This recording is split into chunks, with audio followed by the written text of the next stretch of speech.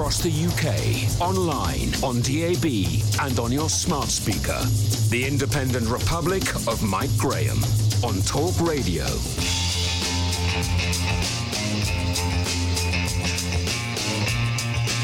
Good morning and welcome to the Independent Republic of Mike Graham right here on Talk Radio. Welcome to the divided nation that is formerly known as the United Kingdom of Great Britain and Northern Ireland. As I predicted on Friday, we were treated to another weekend of lawless behaviour, thuggery and downright anarchy on the streets of this country. A policewoman lies in a hospital bed with a collapsed lung and multiple other injuries thanks to the violent disorder that rained down upon Downing Street and other parts of central London on Saturday night. A statue of Edward Colston lies at the bottom of a harbour in Bristol after an act of criminal damage. Unhindered by police officers, a group of demonstrators were allowed to climb onto the statue, attach ropes to it and then pull it to the ground before dragging it through the streets. The police stood by and watched it happen. They explained later that to have interfered might have caused more trouble. They took the same approach in London when more marauding protesters desecrated the cenotaph with spray paint and someone tried to burn the Union flag. It's a miracle the Churchill statue remains in place, and it's no thanks to the police, who appear to have turned into nothing more than superannuated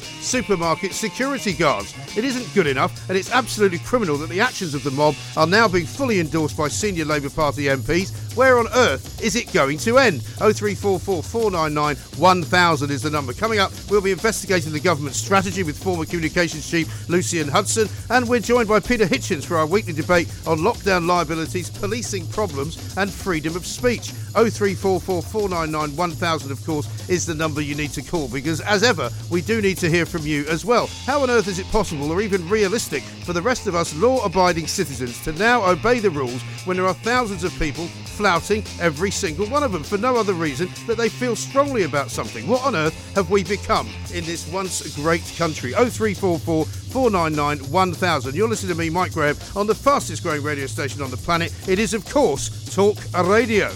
Mid-morning with Mike Graham. Talk Radio.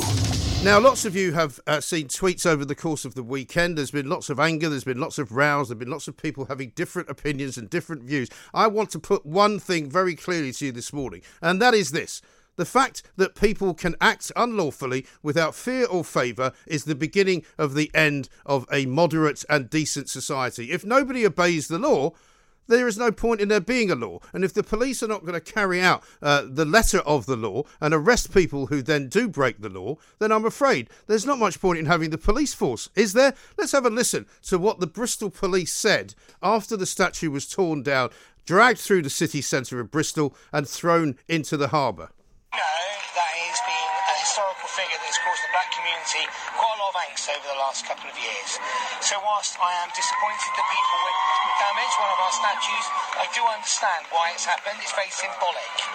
You might wonder why we didn't intervene and why we just allowed people to put it in the docks.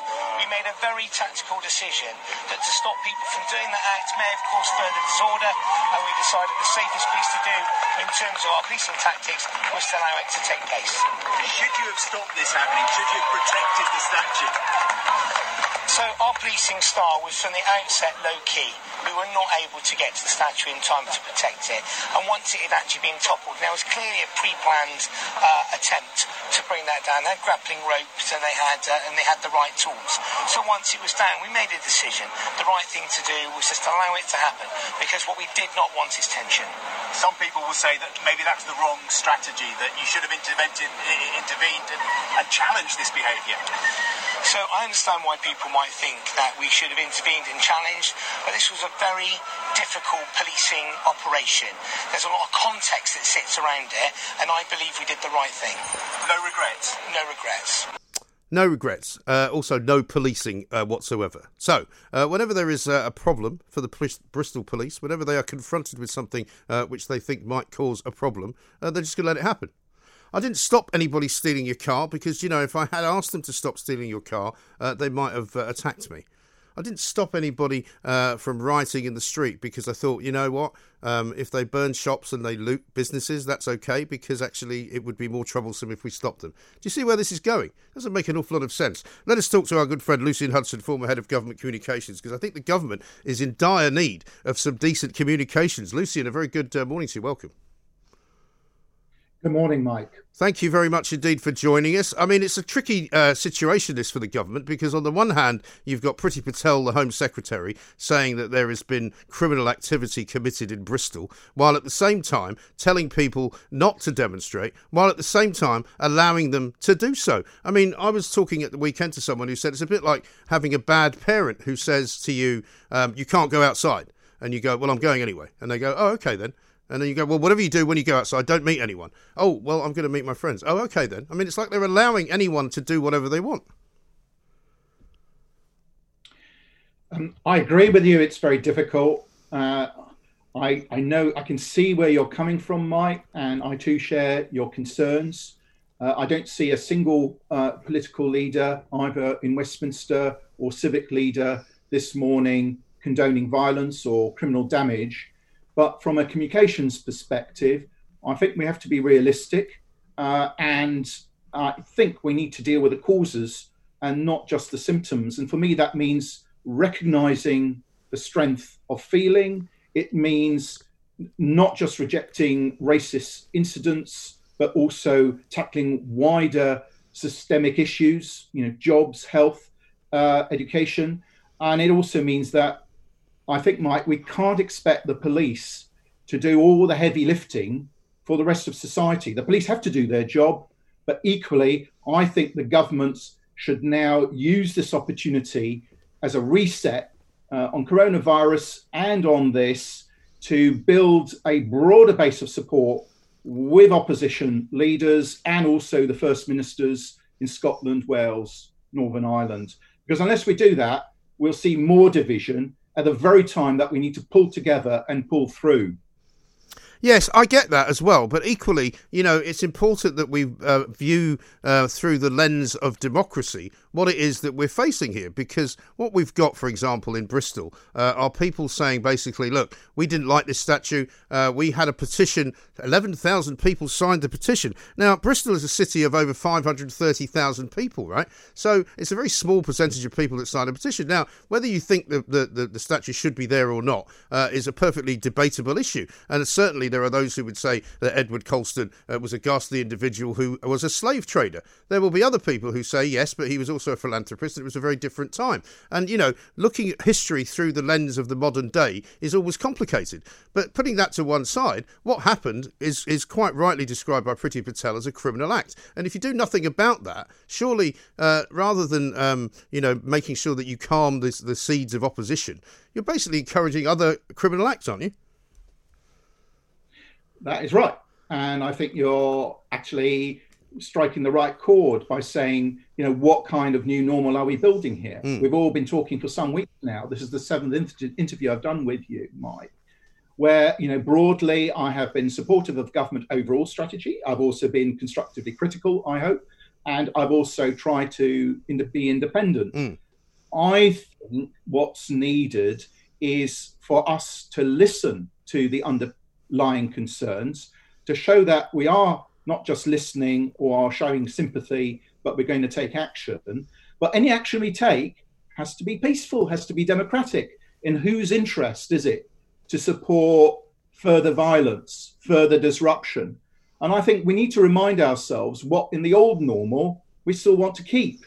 And I think what we want to keep is a society where the rule of law does apply, and that applies to everybody. Yes, but we do have a strain of society, generally speaking, coming from the left, I would say, who don't like the fact that they can't seem to win democratically any sort of position of power nationally, right? But we've got a Tory government that was voted in with a massive majority of 80 seats, despite the fact that supposedly, according to what you would read on social media, everybody hates Boris Johnson because Boris Johnson's a racist, he's a misogynist, he's a sexist, he's all these things. And yet, the majority of the country actually does not go along with that. So should we be being ruled by what is effectively a minority? And I mean politically in that sense. Yeah, politically there's a challenge. I think we cannot forget, and that remains the top priority, we have an ongoing public health crisis, and now we've also got what could be an economic crisis. And those two things are not an either or. We need to tackle them both. That's why the government was right to have the lockdown and is right to lift the restrictions provided we observe social distancing and other measures come into play as well. I think the difficulty is at the moment that the government does need to recapture some of that broad consensus that seemed to be there in the early days of lockdown. And therefore, I would advise, just from a communications perspective, to tone down the rhetoric and to see if we can rebuild bridges across society to focus on what's the most important, which is to see off the epidemic and tackle this rising concern, continued concern about racism in our society.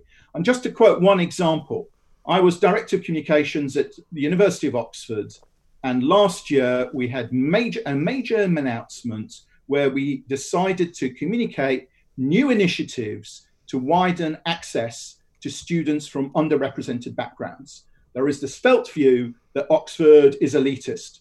Well, it's certainly for academic excellence, and that's great. It's helping us now with vaccines. But should it not be elitist, Lucian? Isn't that the point of Oxford? Of course it's elitist. Well, I think it's a point about an institution, a university institution, clearly achieving excellence. But equally, as we showed through those initiatives last year, which will come into play over the next 2 years, Oxford University is shifting the numbers of people from underrepresented backgrounds from 1 in 7 to 1 in 4.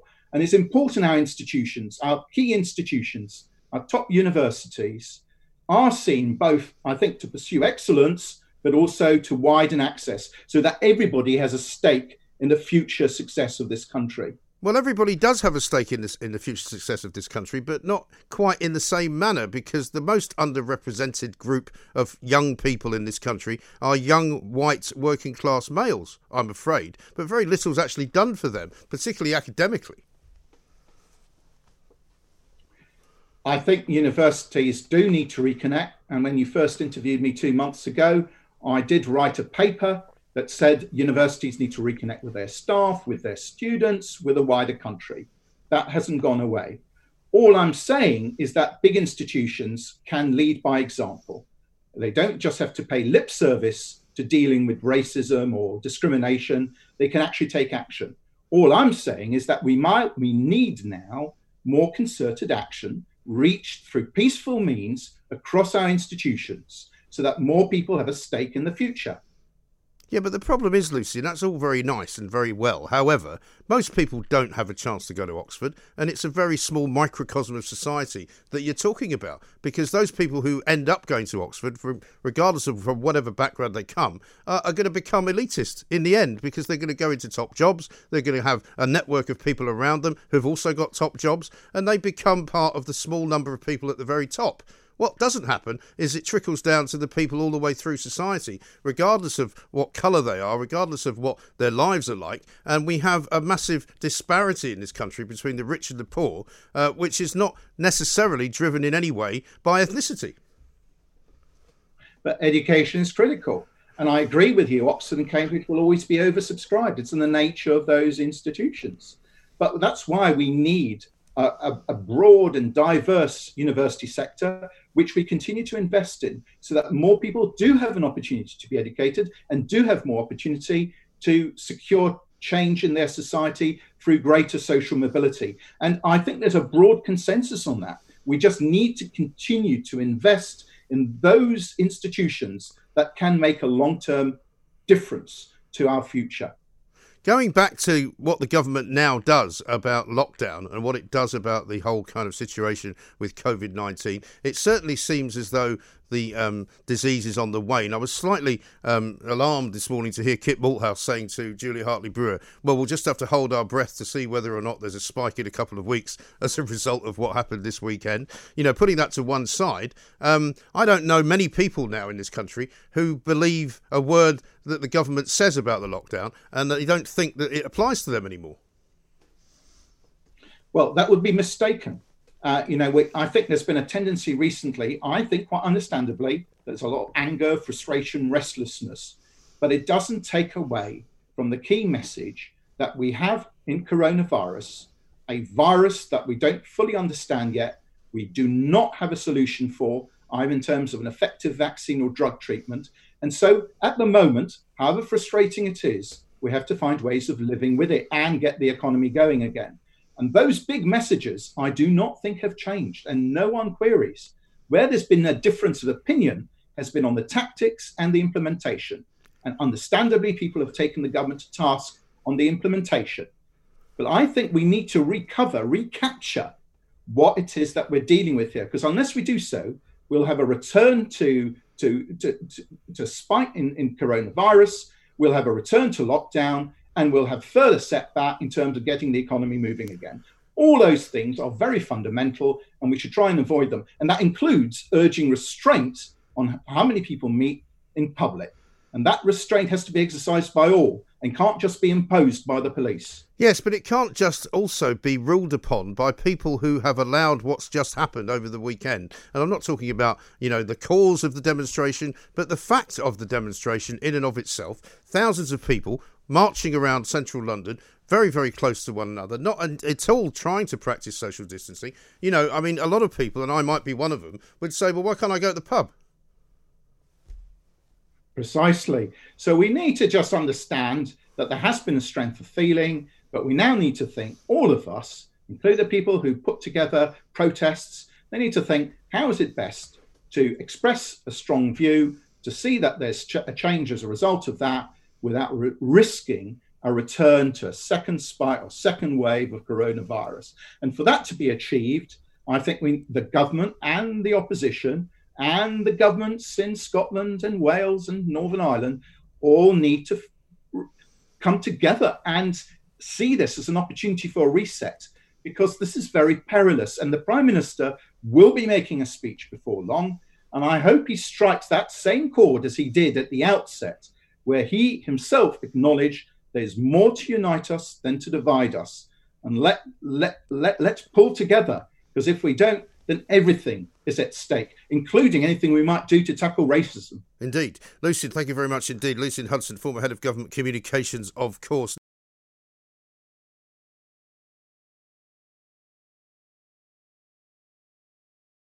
Mid-morning with Mike Graham. Talk Radio. Time to say a very, very good morning for the 11th time to Mr. Peter Hitchens from the Mail on Sunday. I think I may be right in saying talking to us from the London office of the newspaper. Peter, very good morning to you.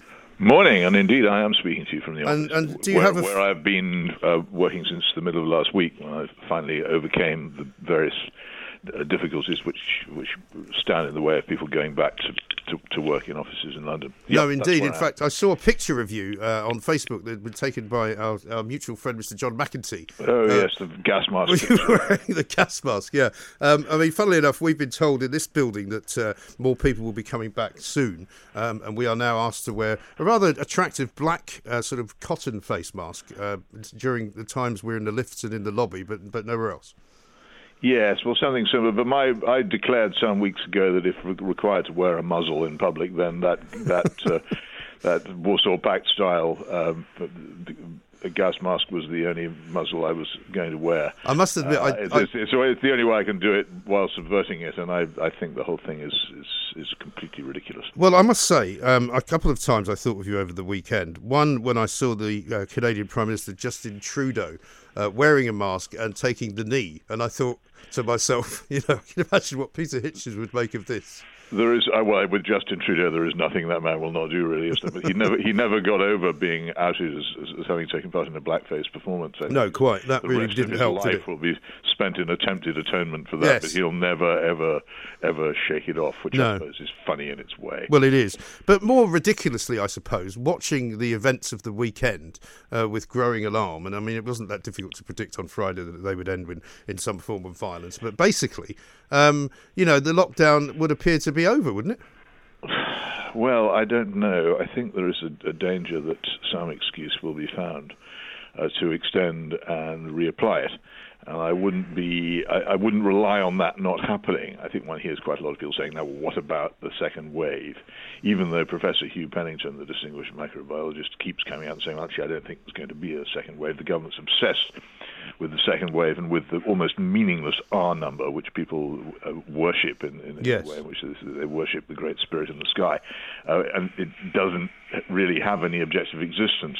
So I don't rule out some, given the really peculiar behavior of the government in persisting with this completely insane quarantine scheme, which the Home Office admits privately. Which is not a quarantine scheme at all. Anyway, it has absolutely no advantage to anybody, and it will make them look stupid, as well as doing a huge amount of commercial and employment damage and making people miserable. Why? They've been told over and over again, why don't they give it up? It suggests that the government is being run from some underground bunker where they are very, very faintly aware of what's going on. You see, the Sunday Times yesterday reported that when a couple of cabinet ministers, the Chancellor and the Business Secretary, went to tell the Prime Minister that actually quite a lot of jobs were threatened by his policy, he was surprised. and emitted a blasphemous syllable.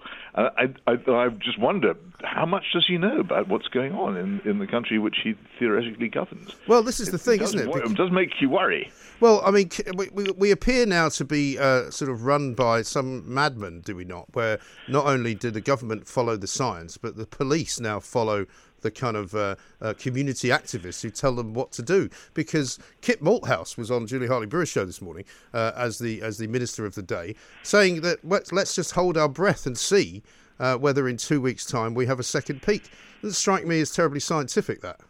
Well, I know, but following the science is in itself a weird thing to say. Science is in a constant state of dispute, and you have to decide which science that you follow. But I'm interested to see that you've joined me in what I said when we had our first encounter. Yes. Listen, the country has in fact gone mad, but it's not just the government that's gone mad. It's large part of the population has done so. I was amused to see as I walked out of Paddington Station this morning, a woman earnestly and vigorously smoking. She pulled down her face muzzle so she could do this. Right. I think there must be a future in selling face muzzles with holes in them so people can smoke. Yes, I've seen people doing that as well. It really is quite remarkable. It's like smokers drinking mineral water. You know, I think they may have missed the point. Yeah. Well, listen. I mean, I've always moved closer to your point of view since about halfway through these conversations, I would say. But that doesn't change my thoughts at the beginning of them, which was that at the time, what we knew, when we knew it, and all of that. I think, and there's no point in rehearsing the same argument, but I still think that we had to do what we did. However, now it has reached ridiculous proportions, partly because, I still believe that the government is using this kind of rather strange way of running the country, which is to kind of let people do things and then say, well, we told you not to do that, but now that you're doing it, we might as well make it legal. Well, again, they are being led out of the shutdown rather than leading us out of it. But I would disagree with you. But I think there was quite a lot of stuff came out last week, which I retweeted and gave prominence of surveys showing that there is still a total lack of evidence that the action was justified from the start. And I think that is still very much the case. That but I suppose and we have to return to our old debate about Japan, and Taiwan as well as Sweden. And Sweden was seriously misrepresented in a lot of publications last week. Yes, I saw that. It spun, I think, very naughtily an interview with Anders Tegnell, the chief of public health there, to say something which Mr. Tegnell then had to come out and say, "No, I didn't say that." Right. I mean, he basically Sweden is good, but just one small thing before you. I know people think that I overdo it in these conversations, but I would like to draw to your attention a fascinating story in the Observer yesterday about the number of deaths which have taken place in care homes, and also this thing which I really do think someone should be investigating very vigorously. What appears to have happened is that large numbers of people were ejected from hospitals into care homes.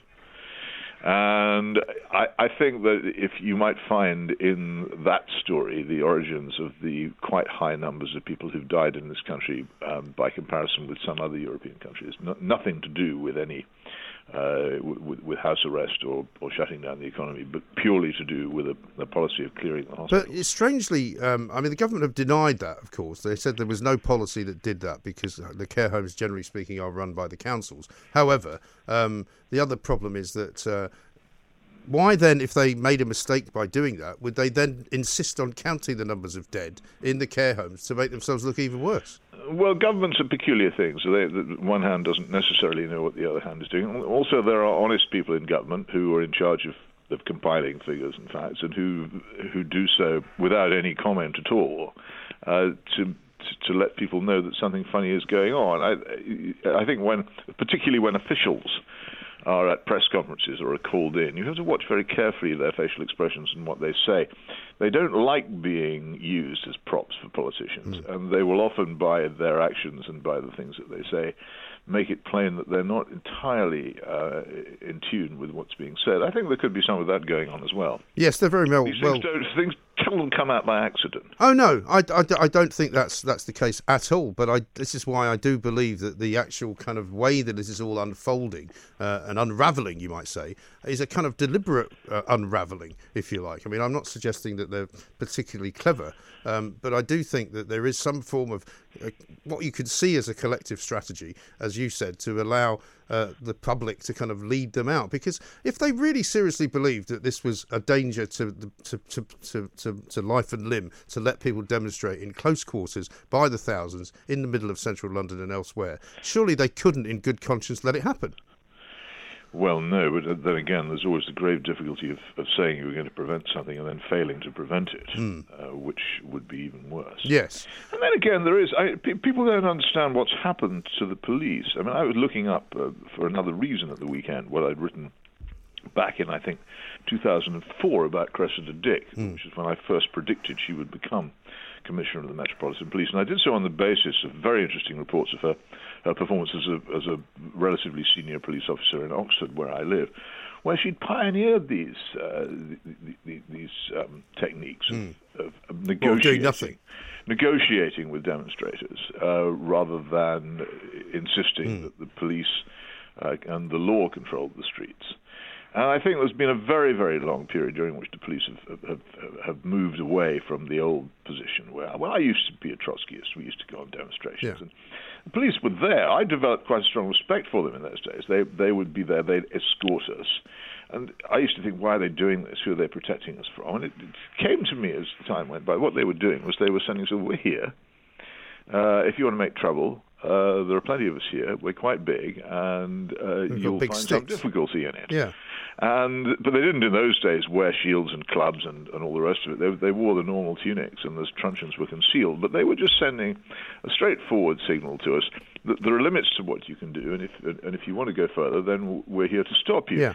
Now the police tend to either be extremely feeble, or they turn out quite late on in the matter, in the sort of riot gear, which would have been unthinkable. Well, that's what happened on Saturday, wasn't it? Well, I think I wasn't there. I haven't, but it looked like it. yes. No, they wheeled those people out. There was a political decision that that they weren't going to get in the way in some cases. But that goes right back to the Cressida Dick's early years in Thames Valley Police in the early years of this century, and it's not a new thing. It's just this is one of the first times it's come out in. Remember also the way in which the police behaved towards the Extinction Rebellion protesters. They pretty much conceded the streets to them. Right. Well, this is the thing. I mean, it seems now it's ridiculous to me, but it's very much in tune with the sort of policing we have now, and I've come to expect it. Half my problem as a journalist is that I'm no longer surprised by things that I ought to be surprised by. But these are the same police who went knocking on Nigel Farage's door for taking a trip to Dover to film some illegal migration going on. The same police who went to somebody else's door to ask them why they'd gone out for a walk in the Peak District. I mean, it beggars belief what is going on. But certainly Not to me. I mean, I wrote a book in 2004 called The Abolition of Liberty, which went in detail into the revolution which had taken place in the police force in this country, and I couldn't get anybody to read it. I personally pressed it into the hands of various, even Metropolitan Police Commissioners and Home Secretaries, who I've said, look, please, will you read this? Because this is where it's all going wrong. And I've never even had, except in one case, from any of these people, even a letter of response saying thanks for this.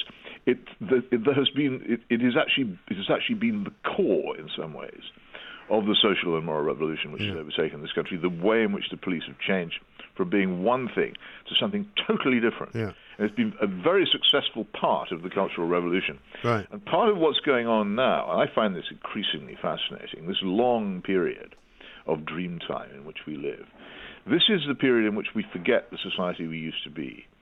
And when it's all over, we move into an entirely new kind of society. And, of course, all the radicals who've wanted to change things see this as an opportunity. Yeah, but this is what they're saying now. One of the reasons why they're out on the streets now. Everybody grieves at the deaths of people at the hands of police anywhere. But of course. Minnesota is a long way from London or Bristol. And the American police are very dissimilar to any police force in the United Kingdom. That's very true. It's but this is my worry, Peter, and if I may just jump in. It's about something else, that's the point. Yeah, well, this is the thing. We keep hearing this phrase, we need to change the system, the systemic racism. We need to change this, we need to change that. Effectively, what we're being told now is that if enough people, it doesn't have to be very many people, because only 11,000 people signed a petition to remove the statue of Edward Colston in Bristol, right? There's 553,000 people living in Bristol, so that's less than 2.5% of them wanted to remove the statue. But because they feel strongly about it, apparently they're allowed to do it without the police interfering because it might be a problem to stop them. I mean, that I find to be the politics of the nut house, frankly. Well, it is, but then again, we're living in the country of the nut house, so expect more of the politics of the nut house. Hasn't been for some very long time any thoughtful or intelligent conservative resistance to any of this stuff. And again, that's what my book goes into. There just isn't any. Actually, if I lived in Bristol and somebody asked me, did I want the statue of Charles Colston to be removed, I'd probably say yes. I don't think it's got any business to be there. Some say it should be in a museum. I'd be happy with that because it shouldn't be forgotten. We shouldn't wipe it from history, though. At the end of the Soviet Union, when that collapsed, and I was there in Moscow in those wonderful August days in 1991, statue of Felix Dzerzhinsky, the founder of the KGB, and the statue of a horrible child called Pavlik Morozov, who denounced his parents to the secret police. They both came down, and I thought, well, that's great, but their removal symbolized the end of what was, quite frankly, an evil regime. And there hasn't been any slavery or any slave trade for centuries. And so what did Charles Colston's statue symbolize that ceased to exist when it fell? It certainly wasn't slavery. No. Well, somebody rather wisely... got rid of largely by this country. Yeah. Well, somebody rather wisely opined that, racism is so rife in this country that they had to go back a couple of centuries to find something that offended them. I wouldn't join in that. I think there is still a lot of racial bigotry in various forms in this country, and people who encounter it are quite bitter about it, and I don't blame them for being it. It'll never be entirely resolved, but it's nothing like the state of informal, unacknowledged segregation which still exists in the United States, for instance. And we've made a lot of progress, but I don't think it's for me, a well-off white person, to say that there's no racial problem in this country, because obviously there is, and it still does affect people. But sure, the pulling down the statue of a long-dead slave trader isn't going to alter that. No. And it's purely and simply a statement of intent, really, isn't it? And but what it does to me, what it shows me, which is what I fear the most, is that it shows that they can do what they want. And if they now decide that next they're going to move to, I actually was quite sure at one point yesterday afternoon that they would somehow tear down Winston Churchill, because it looked as though there was a crowd gathering there. It looked as though they might do it. And now, basically, the message to them from the police is that we won't stop you. Well, I don't know. The Churchill thing was in many ways more interesting than the Colston thing, that someone actually felt able to deface the Churchill monument. But that's an important change. It used to be, the effect of Churchill's name used to be almost magical in politics. Even people who had counted themselves as political opponents in the past would tend to say, well, yes, actually, he did save the country. Yeah. But I think that's largely forgotten now, and I think the fact that someone could go and deface even the plinth was a rather more disturbing thing than the pulling down of, as I say, a long dead slave trader who I think most of us would say probably didn't deserve to have a statue to him anyway. Whereas we would definitely say, you and I, Yes. and almost all the people we know, that there ought to be a statue to Winston Churchill in Parliament Square. And it ought to be able to remain there, even if people disagree with it, because the whole point, surely, need protecting either. It shouldn't be someone standing next to it saying, "Don't." And if you want to say to me that, protection. Yeah, and if you want to say and make an argument to me that, Winston Churchill carried out some horrendous things as part of his life, he was a racist in some parts of his life, you can make those arguments. But don't tell me, therefore, we have to take the statue down, because that's completely wrong. But let me ask you finally, because we've got about 3 or 4 minutes left, about your encounter with the YouTube shadow ban, because I think a lot of people will find this very interesting, and I know you've been writing about it, but not everybody knows about it. Tell us what happened. No, well, very briefly, I did an interview with a group called Trigonometry, who put it on YouTube. I'd done one with them before, some time ago, but it got quite a large number of viewers. But this one didn't, and the people who made it, one of whom is a guy called Constantine. Yes, Kitson, I know them. Yeah, said, "What's going on here?" And they asked around. A lot of people said, "Well, we can't find it." By the normal ways, and it's impossible. I'd contacted YouTube and made a fuss, and a number of people from Ian Dale to Toby Young joined in, and the Unheard people gave me quite a lot of help as well, because they had a similar experience with an interview with Carol Sikora, which had actually been taken down by YouTube and then put back up again. But YouTube has never actually acknowledged that they did anything. And if it was shadow banned, the whole point about shadow banning is it basically means fiddling with the algorithms so that something is much harder to find. And if they hadn't told me, I'd never have known. Yes. This is the thing. I was censored without knowing it, and also without people who might have wanted to see it knowing. They looked for it, they couldn't find it, they didn't know it was there, they didn't even know they'd missed it. If this had been successful, if the Trigonometry people hadn't raised the alarm, then censorship would have taken place. Done by whom, I cannot say, because I have no evidence except that it happened. Censorship could have taken place, and people would never have known that something had been said which they might have been interested in hearing. Yes. That seems to me to be deeply sinister. Yes, and this is the interesting argument that people make about, apps and tracing and tracking people, because they say, well, of course, we don't trust the government, but we do trust Google and Apple. And you go, are you sure about that? Do you really want to say that? I'm told that the people who GCHQ say, I don't know why people make such a fuss about us. We're much less successful interfering in people's private lives than the commercial guys. Facebook. Well, exactly. I'm still puzzled by every time I have a conversation in my living room, despite my microphones all being turned off, that Facebook will somehow find an advert which will refer to something I was talking about. I don't know how they do it. Have you got some Alexa machine? Not really, no, but I've got a television which I'm told now, if you have it on standby... That's certainly listening to you, and your phone is listening to you all the time. No, the 1984 and Brave New World, both happening at the same time. Who'd have thought it? Yeah, I know. Absolutely staggering stuff. Well, great to talk to you again, Peter. Take care. We shall speak to you soon. Good to have you back in London, back in the heart of what can only be described as darkness at the moment. It doesn't look very nice as I look out onto my lavish view of London. I can see the Tower of London. It might be a place we should be making more use of, quite frankly, under the current circumstances. The Independent Republic of Mike Graham on Talk Radio.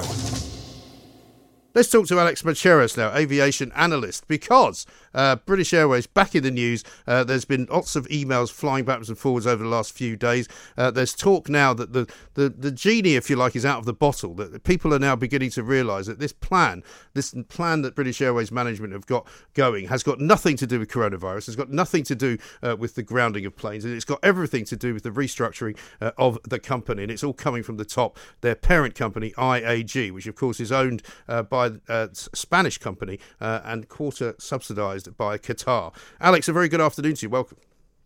Good afternoon. Hi. Yeah, we spoke last week, Alex, about this, and since then we've had an awful lot of communications from pilots, people who work for BA, cabin crew, very concerned, very saddened, and really, really upset by what British Airways is doing. It would now appear that this plan to kind of move their base, if you like, has been going for some time.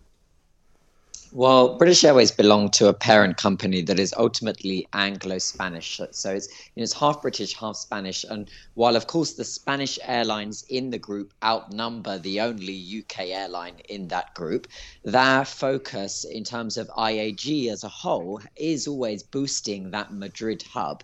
And is it any wonder now that they are using the pandemic as an excuse to not take the kind of survival measures that they are saying are necessary at Iberia or Vueling, for example, where there are no mass redundancies announced, but actually they are pressing on with a restructuring that, as you said, many parts of this plan have been in the drawer of the CEO's office for a very long time. There are people who have dedicated a long time of service to British Airways that are on older contracts that the CEO has publicly said over the last few years that he ultimately wants to get them recontracted and on a lower pay as they restructure BA.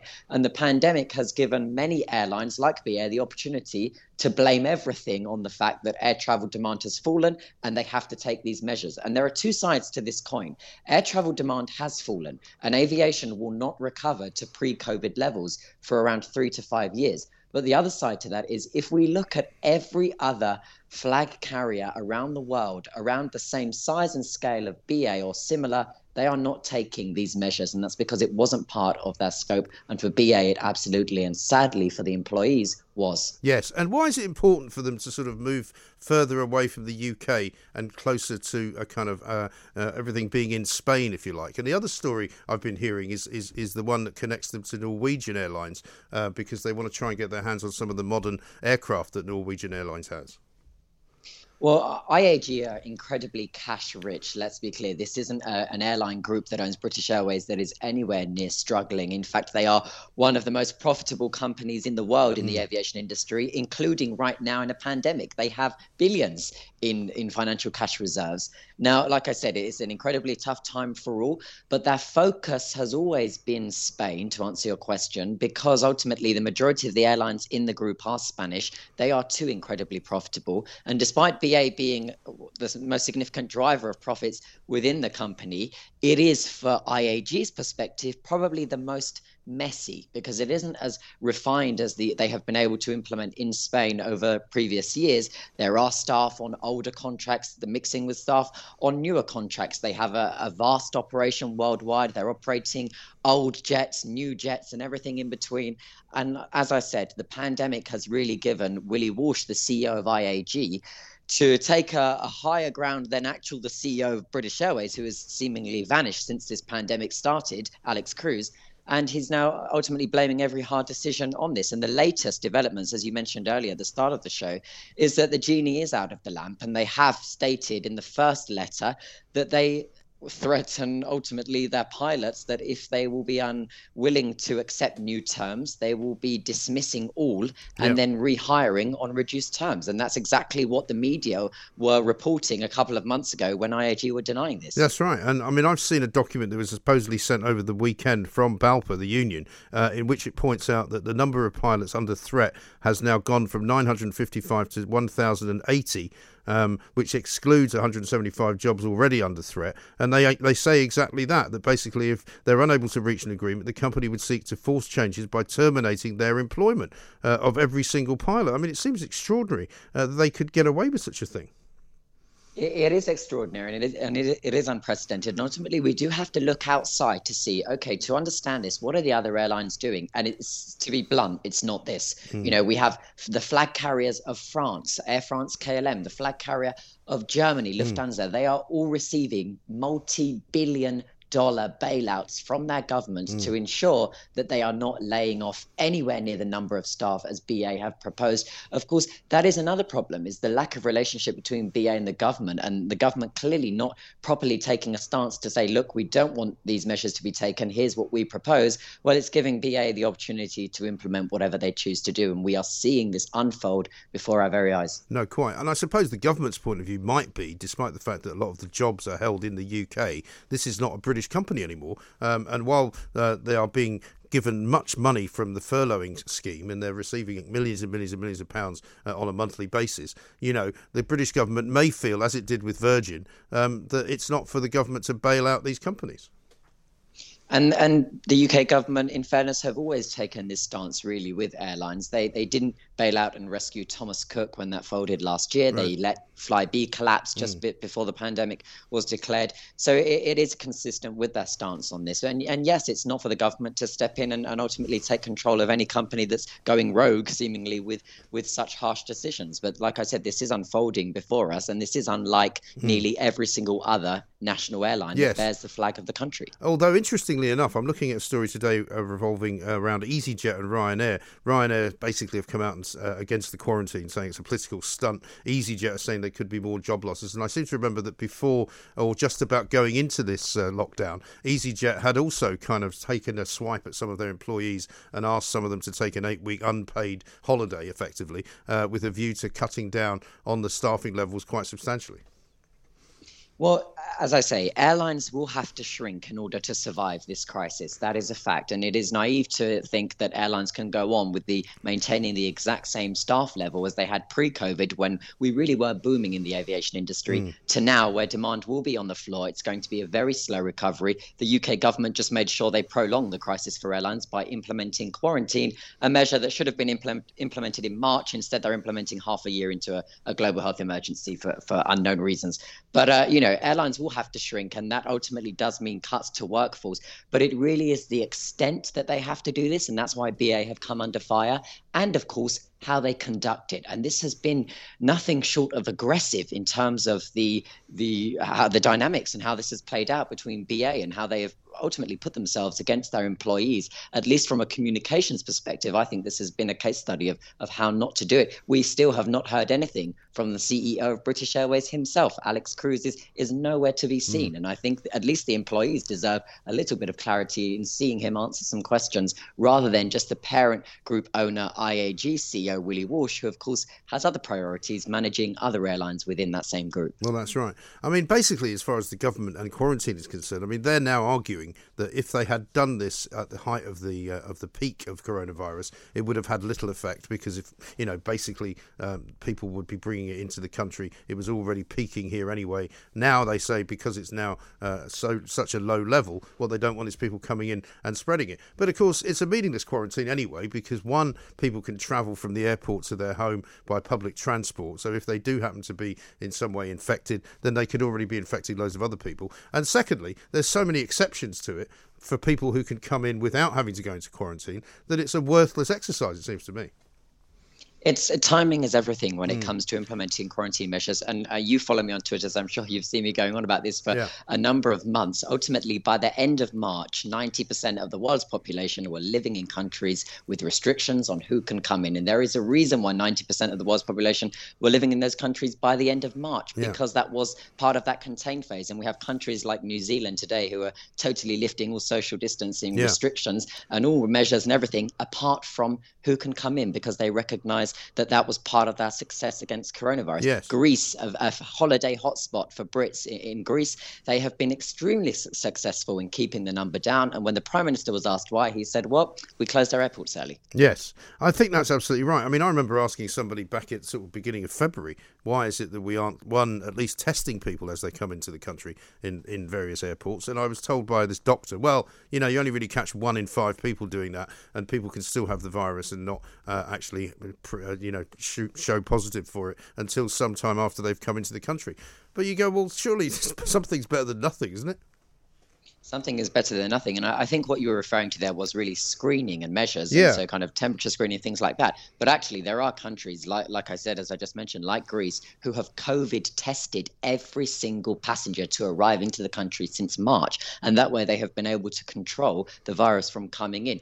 Aviation and air travel should have been part of the frontline defense of every single country in order to mitigate. And we are seeing from the data now that those countries that locked down early, but that really considered air travel measures and restrictions, are those now coming out of it much faster than we are in the UK and are getting back to normality. And here we are in the UK now kind of, prolonging this crisis for airlines, at least, by implementing a measure that was best used in the contained phase. Quite. And what are they doing in America these days, Alex? Because I'm always trying to find out precisely whether they are putting people into quarantine who come from other countries who don't have US citizenship. I understand if you're a US citizen, you don't have to do quarantine. But what happens if you're, say, a British citizen, you want to go to New York? You can't at the moment. You cannot. So you have to be a US citizen. You have to have a green card. You have to be one of their own in order to enter the United States, and that's been in place for quite a while. Yeah. And the US citizens that are able to fly back, in some states they were required to quarantine. In some states they were just told to stay home. In others it was much more flexible. But I think the reason why they've been least under the spotlight, I think, about, at least from an air travel perspective, is because President Trump implemented that policy quite early on, basically saying if you're not American, you're not welcome to come in the heart of the pandemic. Of course, they have horrific numbers as well, the highest death toll in the world, but it has to be said, in a report I read yesterday, apparently that number would have been significantly higher had they have not stopped foreign citizens from coming into the United States.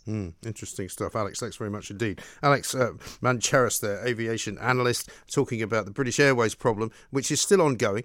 We are still trying to fight the good fight for you guys, by the way. If you are working for British Airways, by all means, tweet me at Talk Radio, at IROMG. We'll do our best to get the information that you give us to use with any kind of stories that we do here and with any kind of union representatives that we talk to. And if you want to talk to us and you want to do it anonymously, you can also do that. Just get in touch and let us know what you have to say, because it's a massive story, and I really think that this government should be stepping in to do something about the way British Airways is planning to treat its employees.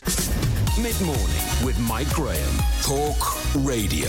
The Independent Republic of Mike Graham on Talk Radio. Welcome back to the Independent Republic of Mike Graham right here on Talk Radio. We've got time for more of your calls, of course, 0344 499 1000. We've got Ian Collins coming up at 1 o'clock, and we've got Dan Wootton at 4, of course, as well. Right now, though, it is that time of the day when we have our homeschooling section of the show, because for those of you who have been at home for a best part of the last 3 months with your children, there might be times when you just have been tearing your hair out and thinking, what can I do? What can I teach them? You know, because what we try to do here at Talk Radio is to give you a little bit of respite around about this time every day. And we've talked many people about a great many things. Today, we're going to be talking about something slightly less mundane, perhaps, than the Pythagoras theorem, but something nonetheless which could be just as important for the history of the civilization of the country in which we live. And we are going to talk now to a man who is Raymond Martin, Managing Director of the British Toilet Association, because he's going to tell us about the history of the humble toilette. Very good afternoon to you, Raymond. Good afternoon, Mike. Thank you so much. Thank you very much indeed for joining us. Now, I imagine, you run a not-for-profit members' organisation, and I suppose it's one of those things that people don't talk about an awful lot. But tell us, first of all, about the history of how the toilet came to be, because apparently it was invented in this country, wasn't it? Well, it was certainly brought to light in this country. We can actually trace toilets way back to the Bronze Age, and you can talk about the Harappans, who had the sort of sewage system. You can come through the Romans and even up into the Middle Ages and Tudor times. But really, the first real toilet was brought in probably in around about the 1700s, when they invented the trapping system underneath the toilet to allow the stuff to fall through and then close over to stop any smell coming back. But it really, the first toilet was brought into the Great Exhibition in 1851 in the City of London at Crystal Palace. Oh, yes. And a gentleman by the name of Cummings actually introduced the first S-bend and the first flushing toilet and charged everybody a penny to come and use it. And that's where spend a penny comes from, presumably. Well, it is, of course, and he did very well, actually, because about 827,000 people used the toilet, Mike, at that time, and such like at the Great Exhibition. So he made a fair few pounds out of it all. I suppose so. I mean, I've always been fascinated whenever I've seen, particularly down in Bath, where they had the Roman baths, which you can now go and see in quite some detail, that there was an awful lot of very clever plumbing going on in those days, wasn't there? Well, absolutely. I mean, the Romans brought us aqueducts and viaducts and whatever sort of stuff, and they were amongst the first way back in the, 1900 BC sort of stuff. They started bringing in running water and flushing water through the towns and the cities to take away, obviously, effluent and all that sort of stuff, but move away dust and litter as well. Right. And they then organized these large areas where people could go to the toilet. And some of them were quite substantial. Most of them were about 8 to 20 people, but Some of them actually got up to 140 people who all sat around discussing the mood of the day and whatever while doing their business. Yes, I can't quite imagine that would be something that people would want to do now. But I suppose one of the things that has advanced the toilet around the world has been the kind of mechanisation of it all and the kind of the mass use of it all, I suppose. When was it that people then... I mean, because I actually remember when I was a kid travelling around Europe, there were some quite rudimentary arrangements, shall we say, without getting into too much detail, in some of the houses that we stayed in. And I lived in a house, funnily enough, in Bath that had quite an old-fashioned toilet system. And so when was it that everybody kind of took it for granted that they would have one? Because, of course, we hear tales of people with outside toilets. You'd have to go out to the bottom of the garden to use it. So when did it become sort of generally accepted that everybody in Britain, I suppose, actually had a proper indoor toilet?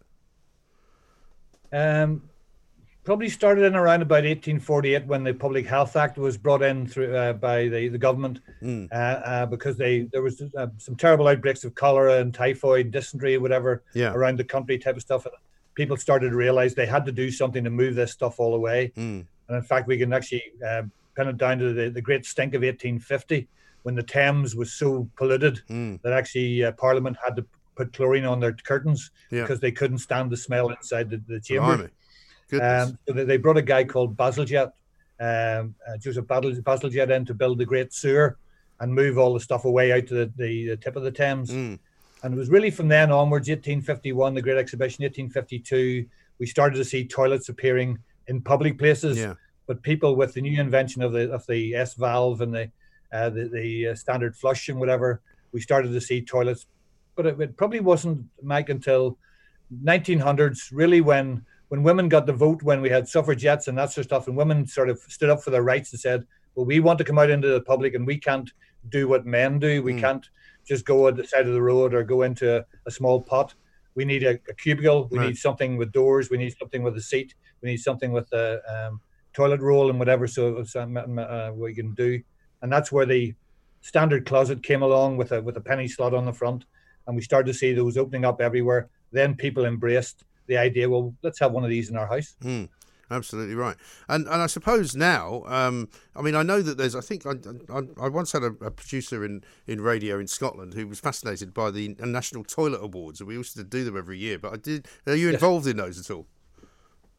Well, we set them up. The BTA set the Toilet Awards up. It's now run by an independent company. Okay. But what we were trying to do there was trying to say thanks to the cleaners, because you've got to remember, and you'll understand through these COVID times, cleaners are absolutely essential workers. They've been cleaning down the surfaces and the walls and the handrails and the toilets and the basins, whatever. And we sort of wanted to give them a pat on the back and say, well done. Thank you for keeping these absolutely essential services open, because toilets very much are essential services. They're something we all need to do. We all need to use on a daily basis, particularly when we're away from home. We all have a toilet in our house.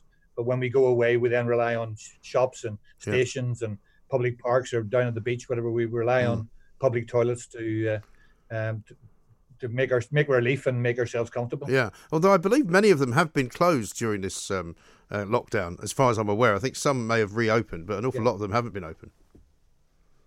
Well, absolutely. Unfortunately, government doesn't give any funding to local councils for toilets. Councils, since the war, the councils have been fighting away and providing public toilets because they know that people need to come out of their houses. They want them to come down into the towns, the parks, the beaches, and use those facilities and spend their money. Technically, toilets help to bring money into towns and villages and cities all around the country because they're part of the vital infrastructure. Right. So councils are prepared to put them up. But now you have this new viral threat of COVID. The councils are faced with a two-pronged problem. One is getting them open and getting them really clean, and two then is keeping them clean.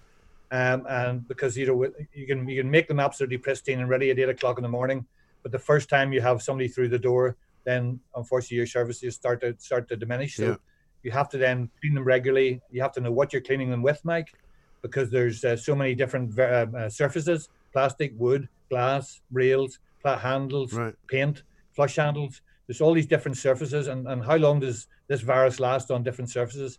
those times tend to vary. Yes, indeed. And one final question for you, Raymond. I don't know if you know the answer to this, but what's the most expensive toilet in the world? Because I know people like the Sultan of Brunei and other famous sort of very wealthy people sometimes commission solid gold toilets. I'm not quite sure why you would bother with that. But, I mean, is there such a thing as the most expensive toilet in the world? I think you're probably right in where you're pointing into Brunei and into some of the Arab states and whatever, because these people put these elaborate toilets not only in their own palaces and houses, they put them on their planes, their private jets and whatever. So, right. I'm sure you can get really very, very elaborate. But what we would always have said, BTA would always say, the best toilet is a clean, working toilet that does the business and allows you to freshen yourselves and get back about what you're doing every day. Absolutely right. Great. Thanks very much indeed. Raymond Marsden there with the history of the humble toilet. I bet you never thought you'd be listening to that on the radio when you switched it on this morning. But hey, listen, you never know what we're going to do here at Talk Radio. That's part of the charm of what we do. Talk Radio. Across the UK. Online, on DAB and on your smart speaker. The Independent Republic of Mike Graham. On Talk Radio. If you enjoyed that, be sure to catch the whole show 10 till 1, Monday to Friday on Talk Radio via DAB, online or via the Talk Radio app. And if you have an opinion on the stories we cover, we'd love to hear from you. Call us on 0344 499 1000 or tweet at Talk Radio during the show to have your say. Mid-morning with Mike Graham. Talk Radio.